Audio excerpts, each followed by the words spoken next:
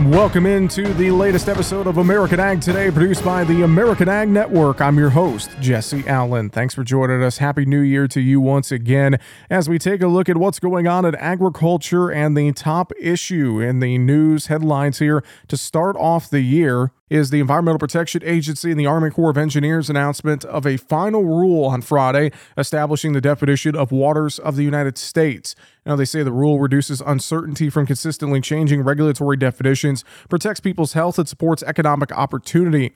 Now, the final rule restores essential water protections that were in place before 2015 under the Clean Water Act for traditional navigable waters, the territorial seas, interstate waters, and the upstream water resources that significantly affect those waters.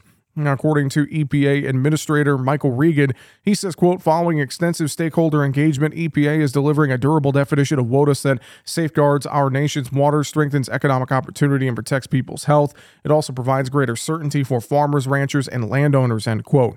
Michael Connor, Assistant Secretary of the Army for Civil Works, says, quote, this definition provides clarity long desired by farmers, industry, environmental groups, and other stakeholders. It also allows for more effective rule implementation, end quote. Now, many ag and industry groups reacting to the news, including the National Cattlemen's Beef Association, their chief counsel, Mary Thomas Hart, charges the Biden final waters of the U.S. rule is tainted.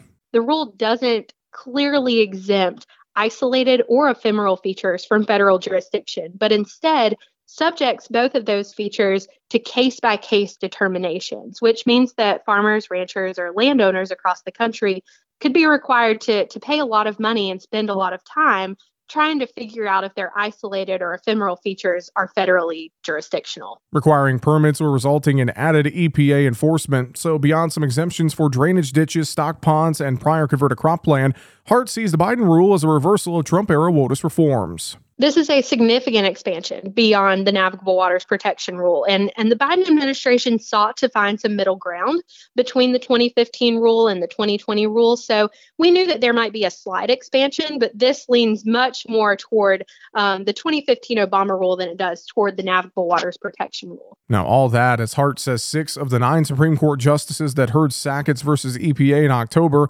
are reviewing for the first time the years-old Rapidos ruling on when a wetland is a water of the U.S. based on its permanence and nexus to a navigable water. They seemed quite convinced that those were failed standards, that, they had watched the definitions ping pong back and forth from administration to administration, and they thought that there ought to be a new standard. So I will not be surprised if when the Supreme Court issues its opinion in spring 2023, that we see a completely new test and EPA is required to go back to the drawing board. Now, Hart charges the timing of the EPA final rule couldn't be worse and seeks to directly preempt the ongoing Supreme Court litigation, leaving the WOTUS question murkier than ever until the High Court rules months from now.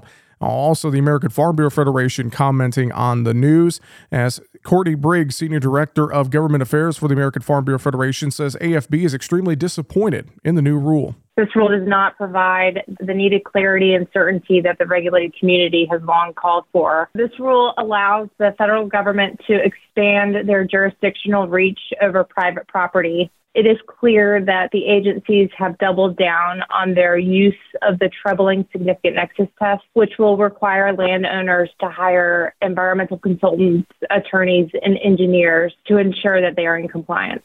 She says when the federal government expands its reach, the amount of permitting that farmers and ranchers are subject to gets worse. Since this rule relies on case-by-case determinations and ambiguously defined terms, it is incredibly difficult for a farmer to understand if they have a jurisdictional feature on their property. There are civil and criminal liabilities attached to Clean Water Act compliance, and that is why it's so incredibly important to have a clear line of jurisdiction. Now, the new WOTUS rule goes into effect 60 days after it's published in the Federal Register. We will be looking to the Supreme Court for a decision in the Sackett case, which will provide some clarity on the use of the significant nexus test. And the agencies have stated that today's rule is a durable rule, but it is very likely that they will have to make changes to the rule in response to a decision from the High Court next year. Now, again, that's Courtney Briggs with the American Farm Bureau Federation. More reaction coming from the National Cattlemen's Beef Association. Vice President of Government Affairs with NCBA, Ethan Lane,